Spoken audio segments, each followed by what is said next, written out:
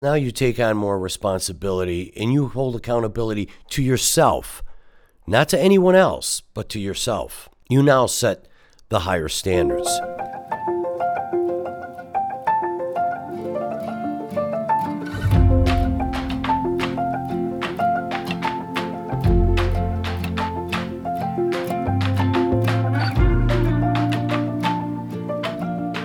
Hello, everyone. I'm Dr. Sal, and welcome to our podcast, Health Quest, your guide to God's will for better health.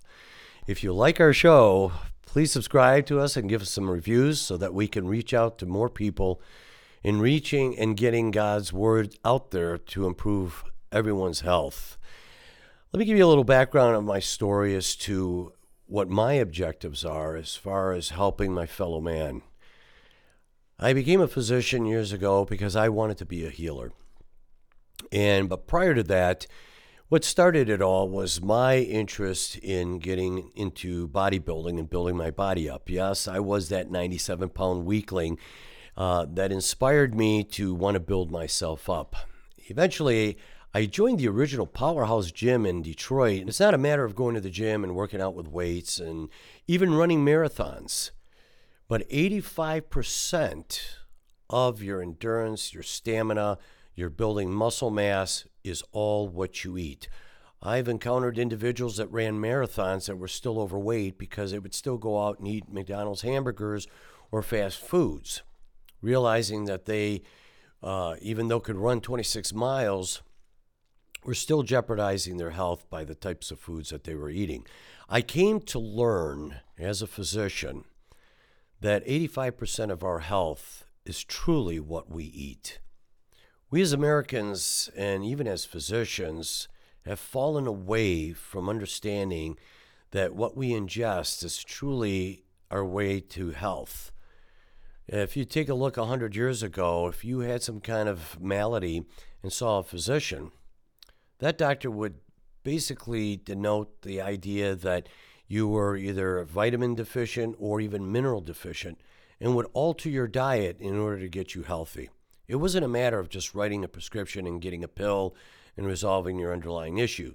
When we come to define health, particularly in America, if we take a look at our population, we are 5% of the world's population consuming 85% of the world's pharmaceutical medications. We are consuming that many drugs in the United States.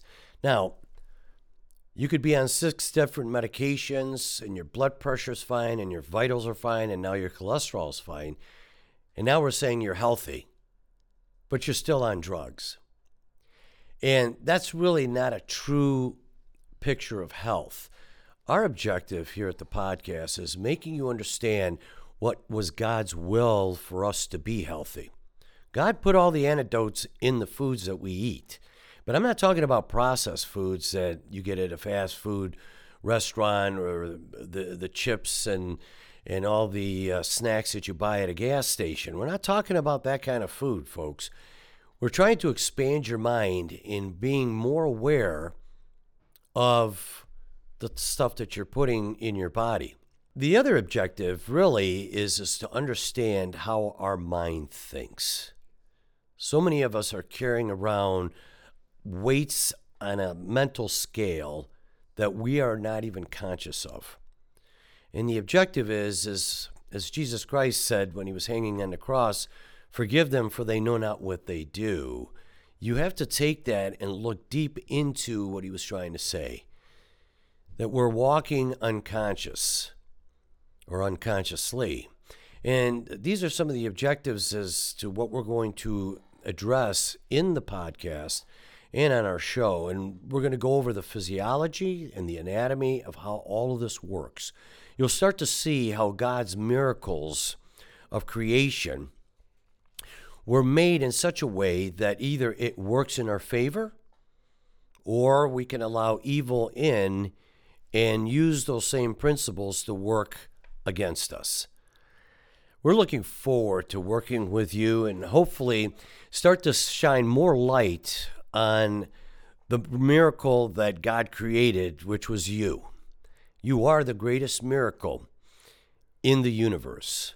Your mind is one of God's most important ideas and objectives as to trying to captivate so that we can work in alignment with His will, His thoughts, and literally bring heaven on earth. And the only way to do that is by you bringing heaven on earth first in your life, and that way you could share that with others. Our objective is to get you to love yourself so that you can love your neighbor. As Jesus said, love others as you love yourself, as being one of the commandments. If you can't love yourself, then you can't love others. And this is where a lot of our fears, anger, aggressions, sexual desires, trying to have will over somebody else's will, the desire to gain power and control over others, this is where all this is stemming from. By bringing this to light, by creating the awakening, the quickening, and seeing what you're thinking, what you're feeling, that's when you start to turn inward and start giving more attention to yourself. But in doing that, you start to shed God's light into the world. Someone once told me years ago, he said, Sal, work harder on yourself than you do on your job, and you'll see how much better you will be at doing your work. Well, what do you mean by that?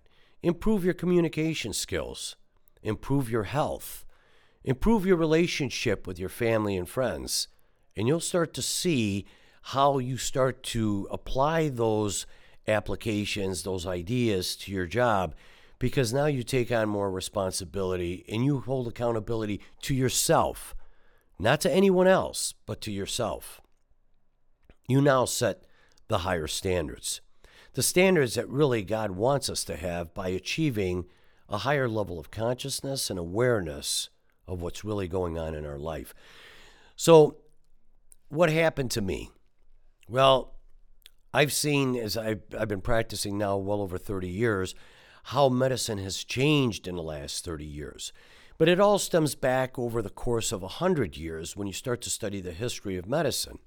As I said, back in the 1920s, before pharmaceutical companies, a lot of doctors were determining that your underlying cause of your health was because of a vitamin or mineral deficiency. They would alter your diet, and if there were any medications that were given, and of course medications are chemicals, they would write on the prescription the ingredients, and you would literally go to a compounding pharmacy, not a regular pharmacy like we were aware of today, but a compounding pharmacy where the pharmacist would literally compound the medications for you. But we started in the kitchen and try to alter your diet, try to alter your lifestyle to help improve your health. We've discovered over the years that we could have a vitamin B3 deficiency, and we saw that happening in and around the turn of the century. And when I say turn of the century, I'm not talking about 2000, I'm talking about from the 1800s to the 1900s. It was an interesting time in man's history when the Industrial Revolution was now underway and big cities were growing. Back in 1890s, to see a building 10 stories high was a big building, but buildings were no more than 2-3 stories high. But as the Industrial Revolution was starting to grow and we were making structural steel, the buildings were now starting to grow 20-30 stories high. More people were being condensed into cities because they felt it was easier to get jobs and make a better living. What happened in farming was, let's say, we'll take milk for instance. You went to a milk farm, the farmers milked their cows, they put them in stainless steel vats, and then they were transported to the city. Now, they were transported back in those days on horse and carriage. We didn't have cars.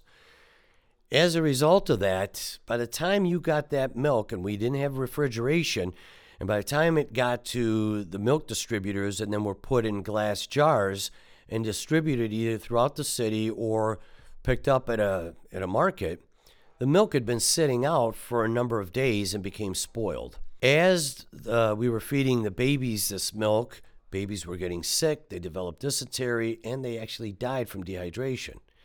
So when you start to see the history of this, they said, well, what did they do back then? Well, they tried to preserve the milk and they added formaldehyde to the milk.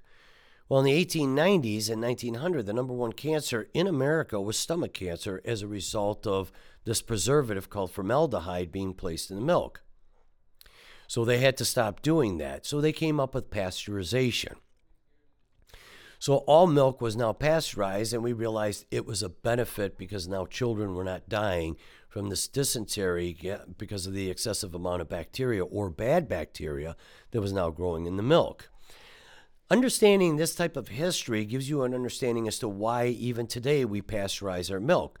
But something interesting happened over time, and that was refrigeration.